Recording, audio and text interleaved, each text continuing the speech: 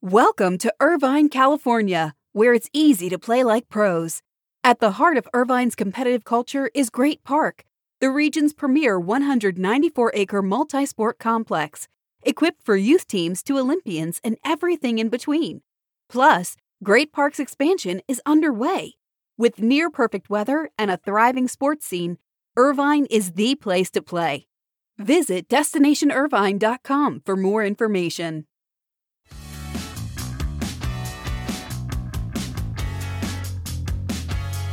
If you've been watching Full Swing on Netflix, let me know what you think. I have not caught it yet, but I've been reading the reviews, mostly pretty good on it.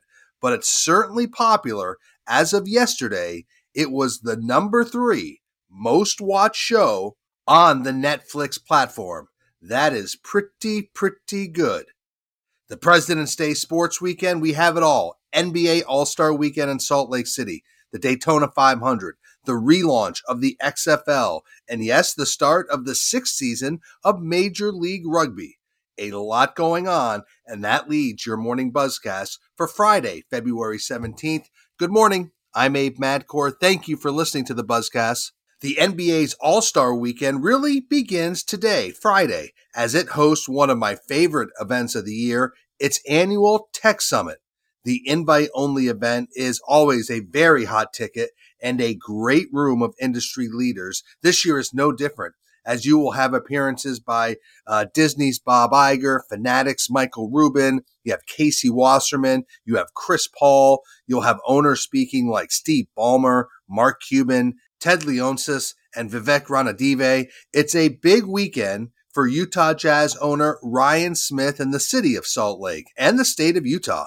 Interestingly, the 45-year-old Ryan Smith attended the last time the NBA All-Star Game was in Utah in 1993, so it's been 30 years. Smith says he is excited to show off to the world a new city and a new state. Salt Lake City is always listed as one of the fastest growing cities in the United States, and Smith said people will see a different type of city that is being fueled by a tech boom in the region. So he is really seeing this weekend as the coming out party of his ownership of the organization and all the changes they are making with the Jazz. About 120,000 people are expected to attend this year's All-Star Game festivities. That would be in line with the 121,000 that visited Cleveland for last year's All-Star Game. So a big weekend for the NBA in Utah. I'm heading to Daytona, Florida later today to take in the 500, and it's the start of a big year for NASCAR as it celebrates its 75th anniversary season. Now, the sport has seen nice growth and momentum over the past couple of years. We've talked about that on the Buzzcast, and there certainly seems to be more interest and energy around NASCAR. The leadership keeps trying new things, which their partners commend them for. So we will see NASCAR take a race to Chicago, for example, for the Cup Series' first street race in July. And NASCAR executives are even looking at talking to people in the New York region about a race there, a move that would take it into the largest media market in the U.S. Now, NASCAR would love a great kickoff to its season this weekend and jumpstart its ratings, as the NASCAR Series, or the Cup Series, despite all the attention paid to Formula One, is easily the most watched motorsports property in the U.S., average race viewership of about 3 million for the Cup Series. NASCAR is slowly beginning talks with Fox and NBC, as well as other companies, about its next media rights deal, which we are all watching and will talk a lot about on the Buzzcast. But throughout this season, I'm anticipating plenty of mentions and activations and celebrations of NASCAR's 75th anniversary, and why not? The sport has a great history, so why not amplify it? So, bottom line, NASCAR drops the flag on an important season this weekend. And look who is back. Yes, it's the XFL version 3. Kicks off Saturday, a 10-week regular season schedule. There hasn't been as much preseason hype of this XFL as in the past, but that could be a good thing. Remember, the XFL was purchased out of bankruptcy in 2020 by Danny Garcia, Dwayne "The Rock" Johnson, Redbird Capital Partners, and Jerry Cardinal. Here's what you will see. You'll see 8 teams play a 10-week regular season, the championship game on May 13th. This season, you'll see all 8 teams practice in the XFL central location of Arlington, Texas, and then teams will travel to home markets for their games. Yes, they'll actually travel out of Texas to their home markets to play the games. The games will be seen on ESPN's family of networks, and you'll see a few things. You'll see a lot of attention to player and coach access.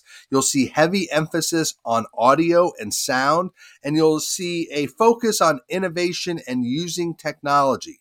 So what else am I looking for? I'll be looking at the quality of play because the XFL does have a good relationship with the NFL, and I'm sure they would love to be a formal feeder system. I'll be looking for in-venue innovation and energy and attendance. And of course, I'll be looking at viewership. On the viewership front, it's tough to speculate because the XFL averaged almost 2 million viewers. That's a very healthy number. That was during its shortened, heavily hyped 5 weeks in 2020 before it shut down due to COVID. I mean, the XFL would absolutely love that number now, but I'm not expecting it to be that high. I think anything close to 1 million viewers on average would be proof that there is a real market for spring football. But this continues a trend we're seeing across sports. Create intellectual property, aggregate an audience, monetize the audience in various ways. You could monetize it via media rights, data, ticketing, sponsorship, merchandise, social, content, and that could lead to franchises swelling in value and probably being sold at a premium in the future. I mean, there's no doubt the XFL would love to sell these 8 franchises at a healthy price tag, but it's early, very early. And remember, you have the USFL launching in April, and there's only so much mindshare to go around for consumers. But the playbook remains the same. So we'll see how they do. And the XFL, starting its season on Saturday, will be a fun story to watch. Let's move on. You had former Massachusetts Governor Charlie Baker as the new NCAA president. And now you see former Mayor of Boston and former U.S. Secretary of Labor Marty Walsh being named as the executive director of the NHLPA. That search was handled by Russell Reynolds, and Walsh will start in mid-March. He, of course, succeeds Don Fair, who, of course, spent years at baseball representing the players and has been at the NHLPA since 2010. But what I find noteworthy is that 2 of the most recent big executive searches in sports went totally outside of sports to former government officials, and we will have to dig into why and what they bring, and will they be successful, and will they ultimately lead to others coming to sports from public service? Because I find it fascinating that Charlie Baker, Marty Walsh, 2 backgrounds entirely in public service, now taking leadership positions in sports. I've mentioned it a few times. We're just a couple of weeks away from SBJ's Tech Week, March 7th to 9th. I would love to see you there. Visit the events section of sportsbusinessjournal.com to register. And yes, I want to thank those who took my suggestion and have subscribed to Sports Business Journal. We have a special offer for you loyal Buzzcast listeners who listen to the Buzzcast but aren't reading SBJ. Go to our subscribe page, use the code INSIDER19, INSIDER and the number 19, and you'll receive your first month of SBJ Insider for only $19. You'll immediately become incredibly well-informed with our daily newsletters and our weekly coverage. That is INSIDER19 on our subscribe page at sportsbusinessjournal.com. Thanks for your support. This offer ends February 19th. So that is your morning Buzzcast for Friday, February 17th. I'm Abe Madcore. David Albright will bring you the Buzzcast on Monday. I'll return on Tuesday. Until I speak to you again, stay healthy and be good to each other. Have a great weekend, everybody.